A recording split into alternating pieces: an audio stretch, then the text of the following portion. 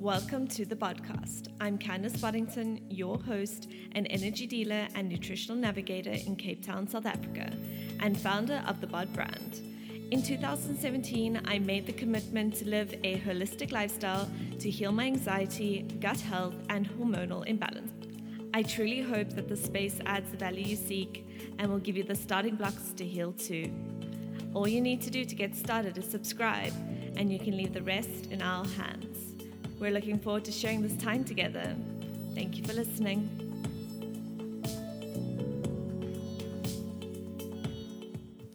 Hi everyone, welcome back to the podcast. Today in studio we have Dana Ali. Almost Alloy. Alloy. I can't pronounce her surname because I say it in a South African accent and I just butcher it. Anyway, welcome to the podcast. Thank you so much. It's amazing that we're connected. Actually, it was such a lastminute.com plan, but I'm so grateful for you being here today. So do you want to introduce yourself?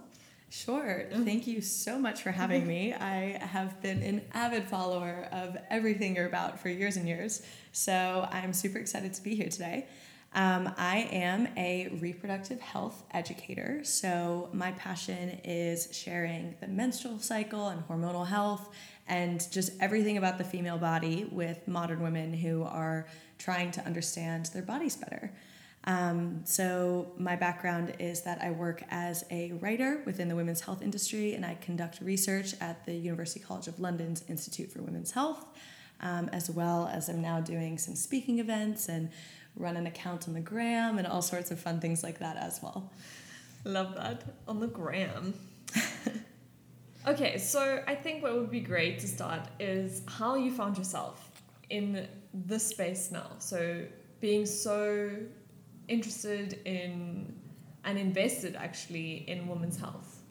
Yeah, absolutely. So this was something that came to me in my early 20s. When I was in my teens, I was on birth control. I didn't think about my period at all. None of this was relevant to me.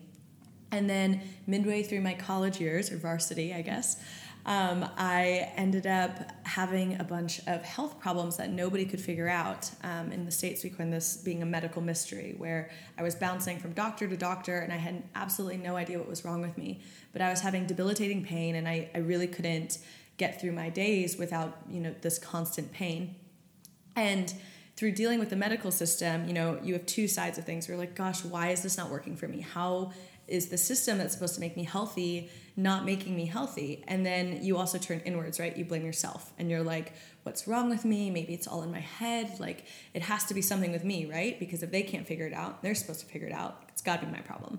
And through dealing with that, I just thought, you know what? No, this is where this ends. I'm going to sort this out, and just started doing as much research as I could into what my symptoms were and what was happening.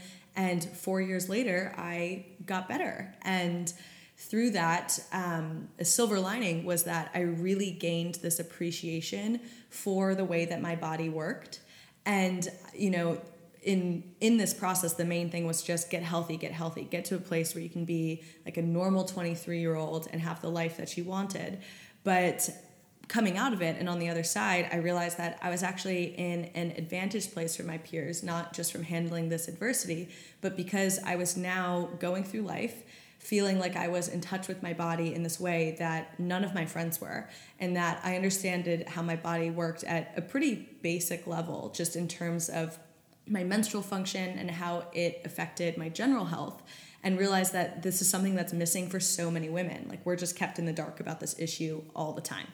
And so wanted to essentially be a voice and an advocate for changing that, so that more people can feel more confident and like they're in control of their bodies, and then empowered to make decisions in their life and just interact with the world in this place of power and control over the way that their bodies work. And just knowledge, which is kind of how I fell into, I guess, my podcast and the content that I speak about on Instagram, by sharing my journey of also coming off the pill after being on it for 10 years and realizing that it had actually masked a thyroid condition, a huge imbalance in my own personal hormones, and figuring out that journey myself. It's now 2 years down the line and I still don't have the answers, but I feel like that's what I want, not just this podcast, but just in general, allowing women a space to just maybe have the right questions, you know, to ask not just themselves, but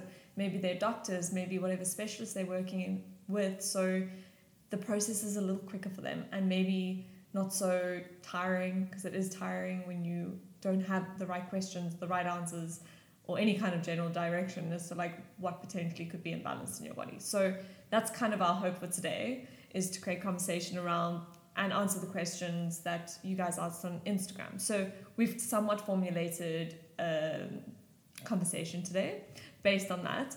And before I start, I also just want to mention that if you do want to find like more of the basics of the menstrual cycle and like how it works, you can find Dana on @dana.alloy,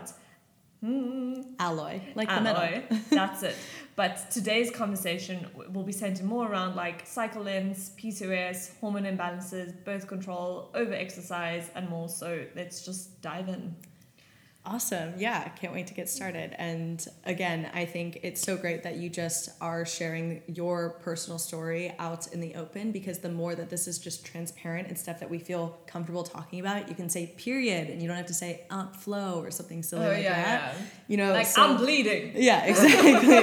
And I'm awesome and I'm doing all the things and, you know, better than you could at that. And so it's just so important to be able to have those conversations. So like you said, just really want to put everybody else in a position to feel comfortable asking these questions, having these conversations, and then when you're troubleshooting your own health issues, really knowing what to discuss when trying to sort out your own health. And before we start, like just on that point, the biggest tip that I can't remember who it was, but they basically said the best gift you can give yourself is giving yourself the knowledge that when you go to a doctor or a specialist, that you're not being told what to do, but you're actually having a conversation of what you want to do.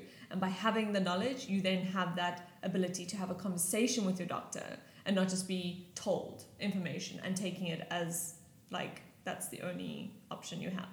Anyway, okay, so let's dive in. Let's start with cycle lengths, the basics, and maybe a little bit of ovulation. Sure. Okay. So I'm just going to do a quick run through of the menstrual cycle, just like the bare bones things you should know. So the menstrual cycle starts with day 1 being the start of your period. So the beginning of your cycle, the first few days are your period.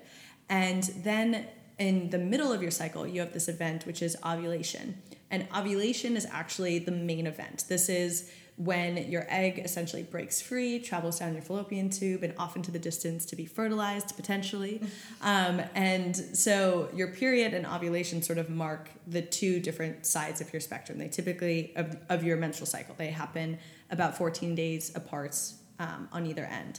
And ovulation, one last thing to mention with that, you can only get pregnant for a few days around when you ovulate. So you have around 5 days around it, or 6 days in total when you are fertile. So just to quickly myth bust that idea that you can get pregnant at any point in time during the month. If there are any women out there who still think that, I just need to be here for you and tell you that's not true. So in between these two main events, you basically have two different phases. So the first is your follicular phase. So after your period until ovulation, or really during your period until ovulation, you're estrogen dominant in the follicular phase. And then the follicle that is left over after your egg bursts free becomes something called your CL, and that produces progesterone. So for the second half, from ovulation back until when your period starts again, you have this progesterone dominant phase. So quick recap, get your period, estrogen dominant, ovulate, progesterone dominant. Your cycle starts again once that follicle or your corpus luteum disintegrates. So if anything sort of goes off along that process, you can have a longer period or a shorter period. So when you have periods that only come, every 8 weeks or every few months, it's typically because you aren't ovulating, you aren't getting to that place of having a full menstrual cycle. And then at the same time, let's say if you didn't have enough progesterone, you may have a shorter cycle. So it's really, when it comes down to it, understanding your cycle length is a lot about understanding if your hormones are actually working, and if so, how, and then whether or not you're ovulating. Because if you know that, you can sort of figure out the severity of the issue that you're dealing with. and also figure out sort of where the problem may lay. Is it that you're not producing enough estrogen? Are you producing too much? Are you not producing enough progesterone? And we can get into some more of the specifics of that later. But basically, that's how to understand in general where your cycle is lying in terms of what's normal. And then the normal range is 21 to 35 days, being your normal menstrual cycle, with a period being around 4 to 6 days. Yeah. Amazing. So, cool. Okay, cool. Done with the science. Done with the science, but more science. Yes. Okay, cool. All right, so we're going to dive into the questions now, focusing on what we've chosen to begin with, and that is a loss of a period, which sometimes is due to over-exercising. That was one of the questions we had. So we can talk about potentially the cause of it and maybe how to go about rectifying that. Sure. And maybe let's also touch on the importance of it as well, because I think a lot of times you're like, I hate my period. Like, it's gone forever. Good riddance. And I literally have celebrations. Yeah. And then I'm sad because it's not great for me because I'm still, finding my balance. But yeah, it's quite painful for me right now at the moment. Anyway, okay, let's go. But yeah, okay, cool. So yes, over-exercise can definitely cause a loss of a period, though it's not actually over-exercise alone that causes it. It's something called an energy deficit. So it's the combination of how much you're eating compared to how much you exercise. And if you have enough energy to essentially sustain a period, because at the end of the day, what your menstrual cycle is trying to prepare you for is pregnancy, right? Like, as its biological function. So if you don't have enough energy because you're either not eating enough or you're working out too hard compared to how much you're eating, then your body says, okay, well, I couldn't carry a child right now. I need to sort of shave things down and do only what's most necessary to keep my functions alive. And that's sort of like an additional function. And so you lose your period to focus on just maintaining your energy of what you have of it, because you're in too big of a deficit. And so what people don't realize is that it's super easy to be in this space. Like, there's a lot of women, you don't have to be a super athlete to lose your period due to exercise. You could just be someone that is just simply not getting enough calories. You're doing a bunch of HIIT classes and you're, maybe in pursuit of this ideal image that you have of how your body should look. But it's actually not what is considered to be a healthy woman, because a healthy woman is one who's able to have that period. And so if you don't have a period, it doesn't make you any less of a woman. It's just that is an indicator that your body is giving you the sign that you are healthy enough to make life. Yeah, to make life, to follow through with the functions that your body should be capable of. So essentially that's how it works. So it's called hypothalamic amenorrhea is the technical term for it. Big, scary term. It basically means that a part of your brain is responsible for the fact that you're not getting a period, and it's part of your whole menstrual cycle and how that works. But at the end of the day, it just means that you have to do something to put that energy balance back. So it could be maybe incorporating some more low intensity exercise or more rest days into your routine, but it also could be just including more healthy calories and upping your calorie intake, specifically your carb intake. Like, I often find when I talk to women that low carb diets are still a thing, but particularly women need to again have enough carbs in order to sustain this life and to create a period. And so that is really vital in order to restoring your period, is making sure that you're getting enough carbs. It doesn't mean go buy a dozen donuts, but that you can be eating complex carbs, fruit during the second half of your cycle, just nutrient dense foods, but particularly carbs can help you to push that back, particularly if you don't want to sacrifice your exercise routine. Which is a question that we did have. There was one regarding an athlete who trains obviously quite intensely, and she has had her period run away, and that would then be the answer to that question, I think, as well, is that if you are not in a position to compromise the training that you're doing based on maybe your profession, then it would be more about creating the energy balance from a food perspective more than taking down the exercise? Yeah, so it really is just a balance of both. And I love that there's now a bunch of elite athletes who are coming forward and saying, you know, I won this ultra marathon without ever losing my period. I am this top runner, this top gymnast, and I've maintained my period throughout, because it's a sign that you are in a healthy state and you are still capable. It doesn't make you any less capable of succeeding in sport. I love that. Yeah, that's actually really cool. Yeah. Nice. I'll try to find some examples of particular athletes. And there's a great chat about some elite athletes talking about their periods that I'll send to you as well. But basically, you should be able to maintain this. And it's just a matter of understanding what your body needs and when, and making sure you're listening to your body, right? If you're exhausted, it's likely best for you to take that rest day and then to hit it the next day. And, you know, really depends on what your training program is, but this is all about just listening to what your body needs rather than, you know, following any specific routine or agenda or way of thinking about this. It's just being more in touch with yourself. Amazing. Cool. All right, let's jump into the most frequently asked, that's terrible English, the frequently asked question and topic, and that's PCOS. I feel like I need to drop a mic as I say that. Oh my gosh. I personally have been doing a little bit of research as well, just because my symptoms are so much on, like, I feel like I've got two sides of one coin, like Hashimoto's and PCOS. The symptoms can sometimes like intertwine. Not that that's relevant to what we're going to chat about now, but that's my interest in this topic. So let's just start off with what it is. Yeah, okay, cool. So PCOS is essentially a syndrome where you have too high of your male hormones, your androgens, like testosterone, compared to what you need for having a normal, healthy cycle.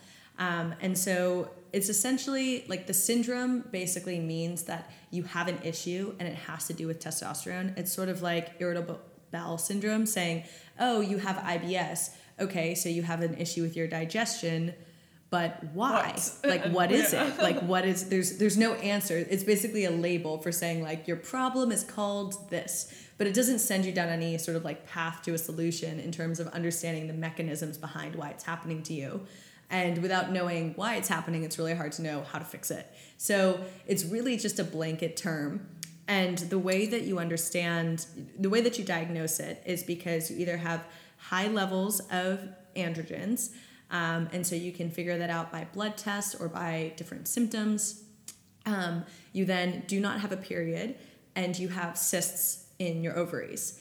And the way that works is basically that system that I was telling you about where, you know, you menstruate and then you have these 2 weeks and then your egg sort of hatches, breaks free.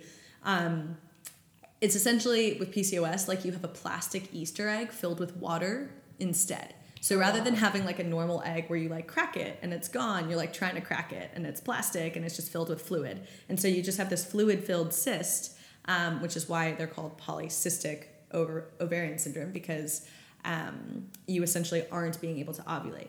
The problem with this, though, is those second two things, the idea of having not ovulating or having a period and then having cysts on your ovaries, can be caused by a bunch of different things besides just testosterone. Yeah. And so, you know, when people get diagnosed, there's this, you know, there's a lot of people that will overdiagnose for PCOS and say like, oh, it's probably this. But it doesn't really get to the root of like, okay, what do you do if it is that? And then also it's like, well, maybe you didn't ovulate because, you know, you're in that first camp we were just talking about, you have hypothalamic amenorrhea. And really, if you were just increasing your carbs or lowering your exercise, you'd be able to get your period back, and that, or, you know, you had a cyst because you had 1 month of not ovulating because you were moving or there was some other stressful life event. So that's why when you diagnose it, you need to have at least 12 in order for it to be a true diagnosis. 12 what? Cysts. On your ovaries, or you have to have had the other two symptoms where you have really high testosterone, or, you know, higher testosterone than you should, and also have the lack of having a period or ovulation. So it's hard because people underdiagnose it, and that there's tons of people who are walking around with too little menstrual health knowledge to know that this might be something they're dealing with. But at the same time, I think it's the first thing that's chucked out when someone doesn't have a period or isn't ovulating, instead of saying like, okay, let's get to the root cause of why this is happening. And, you know, we talked about that a little bit too, that you're sort of, yes, you're dealing with like, okay, if I have PCOS, what do I do? But then you're also like, is this really what's going on, or where is this coming from? Or is this a sign of like my Hashimoto's, or is the Hashimoto symptoms that I'm struggling with causing PCOS? Like, it's literally, again, it's the same coin with two sides situation. Like, I'm not too sure yet. So I luckily have a wonderful doctor, and I have been asked about her countlessly. So her name is Alexia, and she's based at Simone Silver's in Kloof. So just to put that out there, because I get asked it on the daily. She does sound great. Yeah, we spoke about it earlier on. Okay, I lost my train of thought. Okay, so basically that's what it is. So I'm just going to... I don't know what I was going to say. I literally lost my train of thought. No stress. I threw so much information at you. At the end of the day, it's just like it gets overdiagnosed, it gets underdiagnosed. Yes. It's really something around having these 3 symptoms, but it is at the end of the day a blanket term. Like IBS, which I actually love that because it's so relatable. Like now, if for someone who also got diagnosed with IBS, when really it was my anxiety that was offsetting like my digestive system. To again like understand how much of an umbrella term it really was. Right, where it's like maybe you're having stressful life events, anxiety, things with your diet, and all of a sudden your testosterone gets elevated, but you really have to take it back a step to what those things are and what could be causing this. Or, to complicate it even further, like if you have issues with your thyroid or your gut or other health issues, that could be the first cause of this, and this is then like an after, a secondary symptom that's stemming from something else. So, I'm not a medical professional, I'm a researcher. I just want to get the basics out there for everyone. And it is important to just be able to be your own advocate and to find people that can run the right tests for you and help you get to the root cause of this kind of stuff. Love it. Okay, so we got to ask, how does PCOS start? So we are still on PCOS. I don't know if we covered that. With what? How does PCOS start? So it can start from a variety of things. One thing that I think I'm sort of... The major answer here is we don't know. There's a lot of different reasons. There's no true clinical diagnosis. Again, it's just you have these symptoms. It's not like you can trace it all the way back to one specific cause. That being said, there are genetic links. So if you have a family history of PCOS, that's a way that you may be more likely to get it yourself. There's also this chicken or egg relationship with high insulin. So because testosterone can be stored in your adipose tissue, that essentially means that if you have more fat, you will likely have more testosterone. But at the same time, it could be the other way, right? Where because your high testosterone levels make it hard for you to lose weight, you're gaining weight because of the testosterone. It's not that the weight is making you gain testosterone. Yeah. So chicken or egg, nobody really knows yet which way it is going. But one of the first things that you can do when you're dealing with PCOS is to try as hard as you can to get a handle on that, which is the most frustrating thing to hear, right? You're like, okay, my hair is thinning, I'm getting black hairs on my face, and now you're telling me that even though my metabolism is slowed and it's going to be harder for me to lose weight, I have to. I feel you. This is something I personally deal with too, and it's just a headache and a half to have this burden. But it is, a good place to start because they are insulin sensitivity and PCOS are very closely linked. Cool. So as you mentioned, with the symptoms that you deal with, on the reg as well, we had a lot of women bringing to my attention the hair growth side of PCOS and how they struggle to accept it to some degree. And I don't know if you have any advice or even just anything to chat about regarding the hair growth in PCOS. So this is something that I get asked about all the time as well. Unfortunately, it is something that is not reversible. So sort of once those hairs grow and develop, then they won't go away, though you can deal with them with laser hair removal or electrolysis or things like that. However, you can stop future hairs from developing from curbing your testosterone levels and sort of getting your hormones back in balance. So you can't fix any hairs that have already grown, but you can sort of And how would you manage. do that? So just through your typical ways of managing PCOS symptoms. So From a strictly symptomatic point of view, you could technically use birth control, though we can get into everything about how that's a Band-Aid as well. And then also it's just more about like the natural ways to heal PCOS. So we don't have a lot of great information yet, right? There's not a pill you can take. But there are ways that you can change your diet and your stress levels and supplement so that you can support yourself.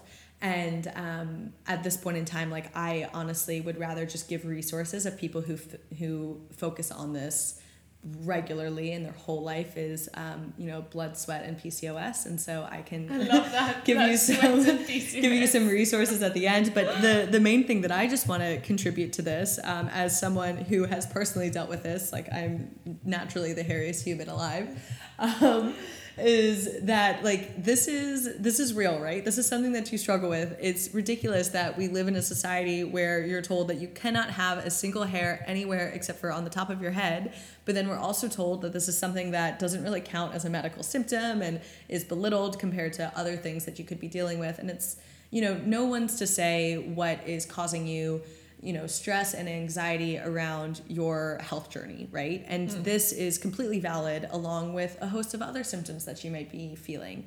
And so I think there's just something to be said for giving this a bit more importance and just, being there for each other, being like, yeah, this is so real. And, any sort of societal issues around this should be uplifted or lifted, and also that we should take this seriously as something that is an indicator that something's out of whack in our bodies, and we should be taking can take steps to fix it. And noticing that doesn't mean that you're harping on something small and insignificant, but it's actually really worthwhile.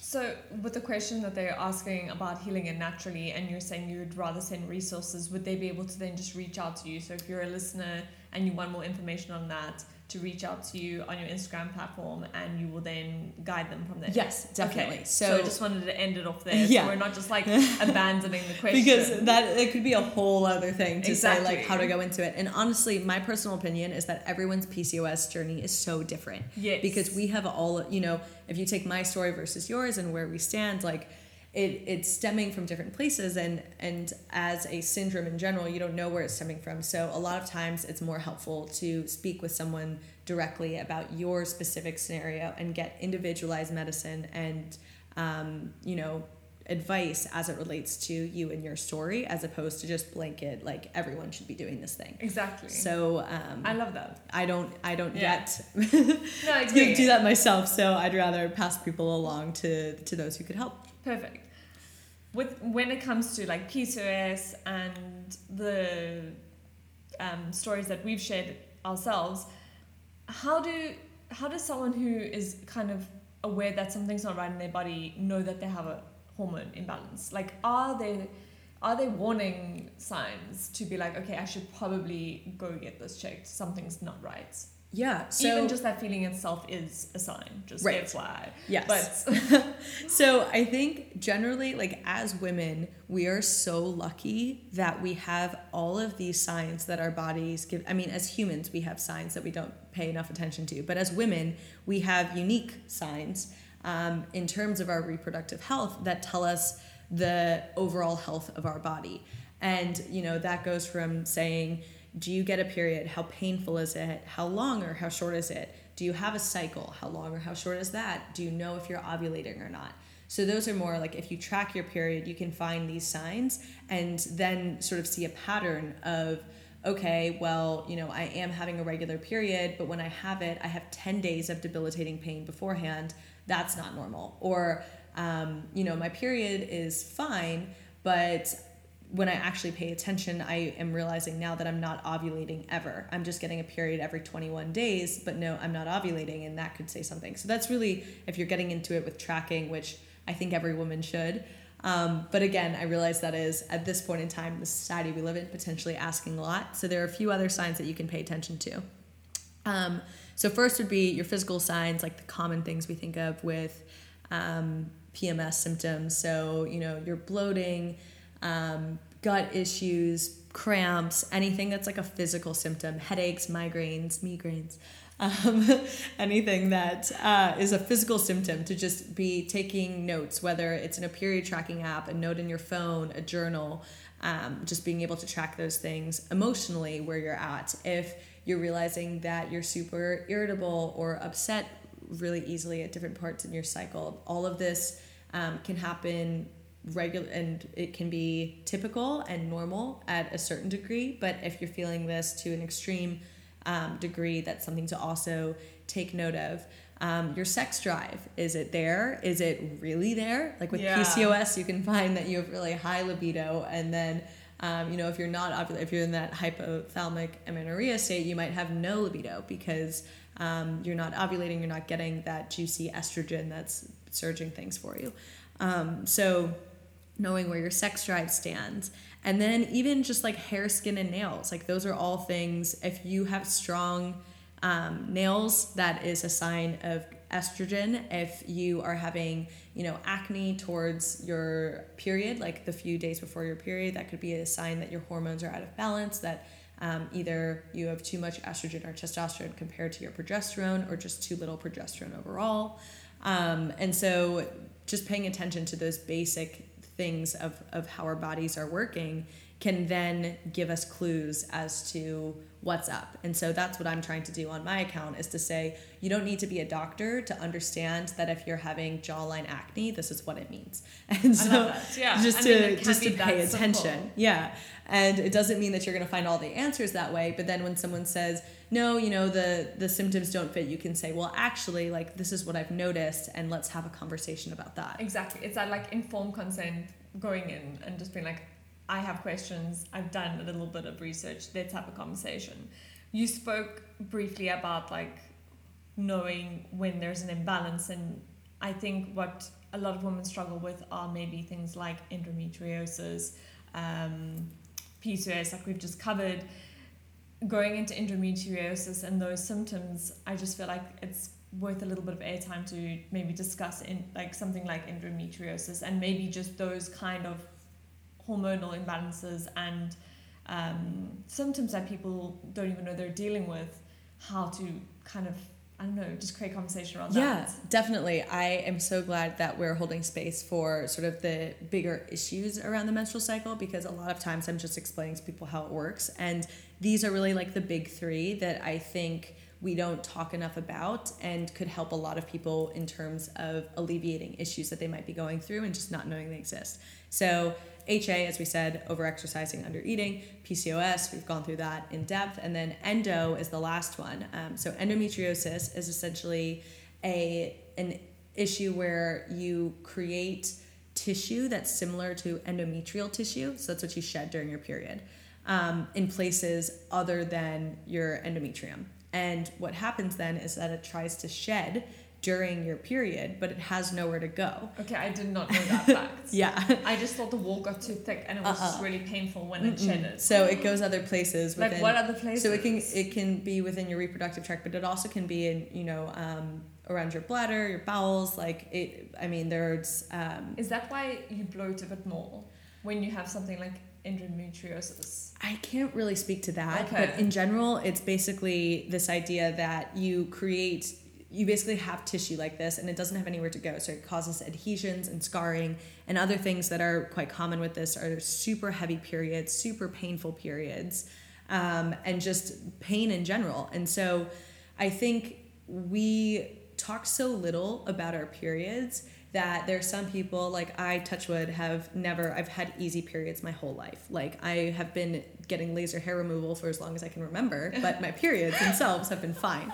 And so it's like you have these differences, and I've never experienced painful periods. So when I think of a period, I'm like, yeah, that's probably fine.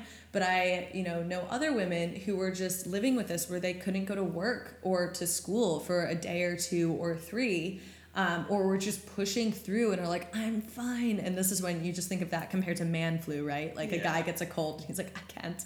And then, these women are just like bleeding through like multiple super pads in a day and are just pushing on through. And so it's just, I think this is something where endo is getting more and more discussed in terms of how important of a problem it is for us to tackle as a society, but also just for there to be more awareness for like, if you are listening to this and you are dealing with debilitating periods, please look into getting help and seeing whether or not it could be linked to endometriosis, because, you know, the worst thing is just to have women who are living in the dark and thinking this is just what it means to be a woman and that you're supposed to be stuck in this place of disability, when really that disability has a name. And while it is a sort of like young illness that we don't know that much about, it is something that you can seek help for, or at least validate your experience of knowing what's happening to you.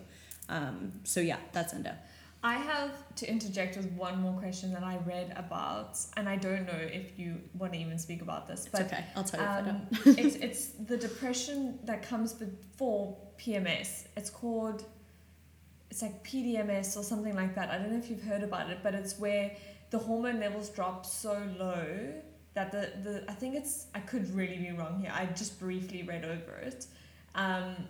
There's just this manic depression that comes before someone's period, a woman's period, and it's actually got a label. Let me just have a look quick. PMDD. Yeah. Okay. Yeah. So yeah. So I think. Have you researched anything like that on that before? Yeah. So that's not something that I've focused that much on yet. As the more you get into this, the more you're like, I mean, all I do is read, and you just have so many hours in the day, right? Yeah. So I think to give you a general understanding of sort of emotions and periods, one of my favorite female comedians, a woman named Nikki Glaser in New York, has this great tweet that's like, you're just like, I hate my life, like nothing's going how I want, like everything sucks, I suck. 1 minute later, blood.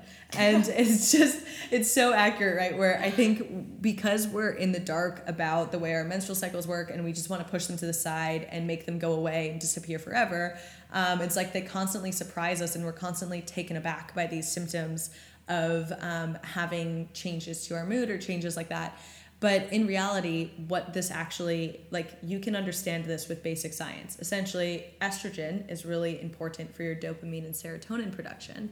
And so when that's boosted, you feel great. And then when your estrogen declines, depending how quickly it declines, women can have different levels of feeling that really strongly, right? That your brain chemistry has just shifted.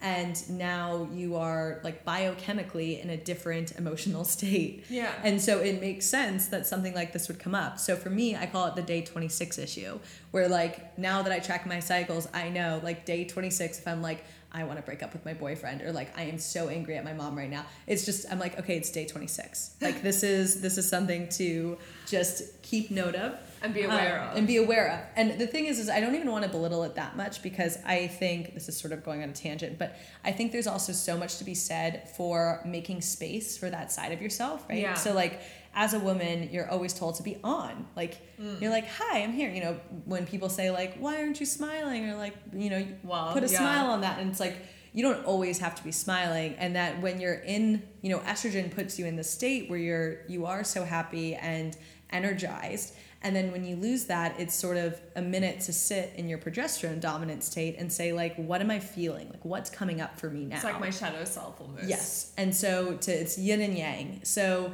to really sit in that yin side, that luteal phase, the second half, and just be like, what's coming up?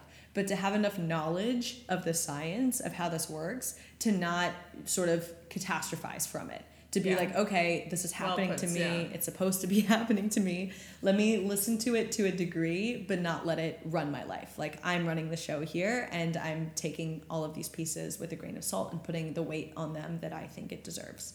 And so, going back to your initial question, there are women that when their hormones are out of balance can feel this way more significantly. And so it's just a matter of sort of troubleshooting there. But, and that is something that I am not as well equipped to speak on yet. But in general, I just wanted to give it some airtime. Yeah. Because I recently came across it from just a girl, Sarita, that I follow on Instagram. And I don't know, I'd never heard of it. It wasn't even something that made me go like, oh my gosh, what is that? I just had never heard of it. And I was like, you know, to a lot of women, that's going to make some sense. So what is the abbreviation? PMDD.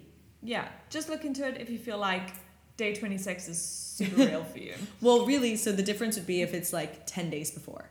So it's okay to have a bit of an emotional like freak out in terms of just having changes to your hormones. It's if you're really sitting in that state for a long period of time, or you're having such a significant drop right after you ovulate, to just, sort of everything we want in moderation and in range, right? So it's just if it's happening for too long or too severe. Amazing. So a lot of these symptoms, when it comes to like Western prescription, not that it's good or bad, it's just a discussion as always, women are given birth control. So I thought we could talk about how birth control basically masks a lot of these symptoms. Yeah. So a big one, I know. But I feel like it's a super important one. Yeah, so there is a lot to be said about birth control. I think that there is a growing movement right now, which I think we both personally are a part of saying this has been my experience getting off of birth control and how I felt. At the same time, I want to call out the fact that we live in a world where not everyone has the agency and the freedom to be able to step away from hormonal contraception. And some people, based on their priorities, it is still a priority for them to be on birth control. Exactly. And so I'm not pro or against, I'm pro informed consent in choosing your method of contraception. That's the one. So, and that's why she is on the podcast today. So let's just start there. However, with that informed consent, one thing to take note of is the fact that still we live in a world where there are often doctors who say, med school taught me that for this issue, you prescribe birth control. So, acne, birth control, you have some mood swings, birth control, you have irregular periods, birth control, which is one of the worst ones. If you're going through puberty still and your period just hasn't regulated yet and you're put on this thing to regulate it, but it just needed some time. Side note. But basically that, I digress. people are quick to prescribe birth control for a host of things that are not preventing pregnancy. And that is worthwhile for a few causes, such as endometriosis, right? If you are in debilitating pain and the science has not caught up for you to have other, mechanisms for fixing this, birth control could be a good option for you if you are disabled by aspects of your period. But for, I just had jawline acne. And so I was told that birth control would make it go away. And I just now am contacted by so many women. I mean, I want to say over half of the people who answered your question said, I'm now off the pill. I have all these symptoms. What do I do? Yeah, it was crazy, actually. It's crazy. It's basically this new movement of, our generation that was on birth control for 10 odd years or something and is now trying to get off of it, and your body goes whack. And so, it's important, like if you're going to know one thing about birth control, just know that it is not doing anything to fix your problems. It is just stopping your symptoms temporarily through synthetic hormones. So for example, if your priority is just that you want all of your hair growth to stop, like you are only concerned about your body hair, like you could jump on birth control and it would stop. But then the second you get off of it, you are going to have that problem again. It is truly a Band-Aid solution. And so just to know that when you're making decisions about what is most important to you is really important.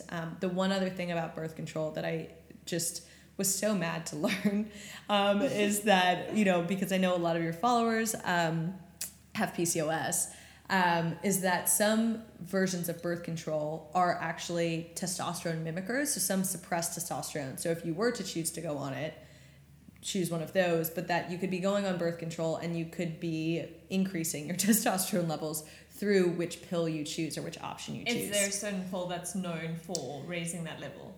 So there's so many different options, and some of them it's basically just how they're classed. Okay. There's a great book actually called This Is Your Brain on Birth Control, which is, I feel like I'm just Sarah Hill's personal promoter, but basically like this is the first book that I think just comes out and really spells out what it's doing to your quality of life as opposed to what it's doing to your fertility or the long-term effects. Like how it is affecting you right now, age 22, girl at varsity, versus the long term. And so if you are considering birth control or getting off birth control, I think she gives a very unbiased understanding of what is happening there. So yeah, I would check out that book for more information. Amazing. All right, birth control, masking, Band-Aid. Have we covered that? I think so. Cool. All right. So moving from that, are there any good hormonal contraceptives? Well, non-hormonal contraceptives. Any good ones? Oh, no. I wish. Like, we live in this world, and this is why I'm so hesitant to be anti-birth control, right? Because then you're just left being so sad because you're like, I just have no good option. They all suck. And it's, it's frustrating to just be like, in my mind, you either are giving yourselves hormones every day to prevent something that only happens for a few days a month, or you are, there's all of these other symptoms from doing other things, or you're not educated enough to do other, like, it's just really difficult. So hormonal contraceptives, I think we've hit that one home, but with non-hormonal contraception, you have the copper IUD, which essentially allows you to still naturally create hormones, though it is known to be very symptomatic. So if you hop on the copper IUD and you're feeling horrible, please get off of it. Yeah. There's just, I think, again, it's just going back to that theme of women who just tough it out and are sticking through something when really you don't have to be living your life that way. So it's a good option to try if you want something that's non-hormonal, but it also, you can have effects from that as well. Otherwise, there's good old condoms, which that's I think story of my life now. Yeah, understated, and hopefully some good brands will be coming to South Africa. There are my friend Theo, I think her surname is Theo. Oh my goodness, I'm so bad with surnames. Anyway, I'll link it in the context of this podcast in some way. She does a lot of content around really good condom brands, like ones that are from overseas, but you just order them in bulk and you keep them in your drawer for a rainy day. Yeah, that sounds great. But yeah, so there's I would say a good condom makes all the difference. Honestly, one brand that may be available to some of you is in the UK. It's called Hanks. It's my favorite one that I've found. But so condoms are obviously available to you. And then there's the FAM method. And most people who are in my field of work are FAM educators. So they teach people how to basically take control of their fertility on their own through understanding their basal body temperature and their cervical mucus and different things, where it's actually quite simple to be able to know whether or not you are ovulating. And so, at this point in time, this comes up in society when people want to know when they're ovulating so that they can get pregnant. And that is pretty basic education that you can get, and happens when people finally want to have kids. Do you think that people resist that method because maybe they don't trust themselves enough? Yeah, so I think even more than that, it starts from having no relationship with your menstrual cycle. Okay. So I used to skip, and you honestly don't need them clinically. My pill bleeds, or your quote unquote period, it's not a period, when I was on the pill, because I just was like, I don't want it. It's such an inconvenience. Well, yeah. It's such an inconvenience in my life. I hate my period. And when you're treating your body like that, how are you going to be like, okay, you fuck boy that I hate. I'm now going to trust myself and my relationship with you. No, you need to be in a place of empowerment and feeling like you're connected to your body first. But second of all, then, we also just don't learn that much. If you learn today, there's going to be people who learn today what ovulation is, or what the follicular phase is, or the luteal phase is. Those aren't common words because you can't even say period out loud. So it's true. Yeah. So when that is true, it's hard to say, yes, this entire society, women should be responsible for training up on their periods and, on their cycles immediately, and now being able to predict exactly when they ovulate. That's also not fair, and a responsibility that shouldn't be put on anyone because we haven't been taught. So yeah, I love that. That's very fair. Yeah. So my thought with FAM is, if this is something that interests you, if this whole podcast has you hype and you're like, I want to learn more about this, pursue it. But if this is something where you're like, I can't be bothered to take my temperature every morning, this isn't going to be, it's probably not for you. And so there's no sense in preaching it either. It's really, I think, for those who want to put themselves in that position, and more power to you if that's you. Yeah. So ending off, I think it's best suited to kind of help those post-birth control, what would be your recommendations if you are choosing to stop birth control? Yeah, so if you're choosing to stop birth control, my first thought would be to just be gentle with yourself. Your body has just gone through a host of just a hard time for a long time in terms of taking synthetic hormones for so long, and there's an adjustment period, right, of your cycle basically waking back up and getting regular. So the first thing is to sort of understand that you have just put your menstrual cycle sort of through the ringer by suppressing it for a period of time, and to be gracious with your body in terms of getting that back. And then also not to beat yourself up too much, as I know, at least for me and from, what I've seen from you, is it's hard not to be frustrated, is to be like, oh my gosh, all of this stuff is now happening to me. And like, why did nobody warn me ahead of time? Like when I just went on birth control for my acne, like nobody said anything. Yeah. And you can really spiral out in that place. And I think, again, just to, be gentle with yourself, and that it's not your fault. It's not something that you could have sought out that information. Like, we're just not there yet as a culture. And so to just be able to process through those emotions too. And then from there, I would say it's really just being your best advocate in terms of troubleshooting. So the next most important thing is to just have a pulse on your cycle. So, your menstrual cycle is considered to be a vital sign, right up there with your blood pressure and your heart rate. And so to just make sure that you're doing everything you can to be keeping track. And you will be amazed to see that once you sort of have a pattern of symptoms that you can reflect on, how easy it is to then say, okay, cool, it looks like this is what's going on. And there are resources for that. So once you get to a place where you understand those symptoms, you can then, go to the internet and to specialists and say, this is what's happening, and get the answers that you need. And anything past that, I honestly think it's too individual. And anybody who's going to tell you that there are these like sweeping general things you can do, every body is different. Every menstrual cycle is different. There's a reason why you could get on one pill and I could get on one pill, and it could make you crazy and me skinny. Like there's perfectly put. Yeah, you don't know. And so I think it's really about making sure you're in control, you're in the right headspace, and you are being proactive in seeking the answers that you need. And those people are out there. I'm here, you're here. There are plenty of resources, and can continue to be sharing those, hopefully, and just getting more educated women out there. Yeah. So I ask one last question, and it's the same every time at the end of the podcast, and that is, if you could tell your 16-year-old self one thing today, what would it be? I mean, the funny answer is like, put down the pill, but but that's just my personal thing. I think I wish that I could tell my 16-year-old self that it would all work out. And if you could just follow the things that interest you, everything else will follow suit. So I'm a big believer in people just focusing on what they're passionate about, what makes them thrive. And from there, the answers come, the path forward comes. And, at 16 even was already like, what's my career and my future going to look like?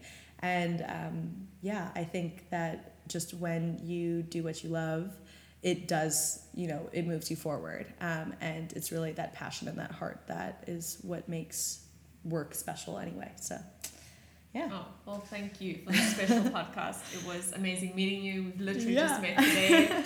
This was such a great last minute thing. I'm so glad. I just really hope that this was as beneficial for you as it was for me. I think there's a lot of golden nuggets in here. And again, if you want to reach out to Dana, I'm going to pop all of her details within the text of this podcast.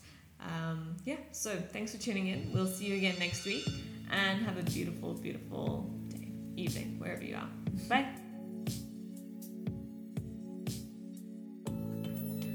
Hey everyone, thank you for listening to this podcast.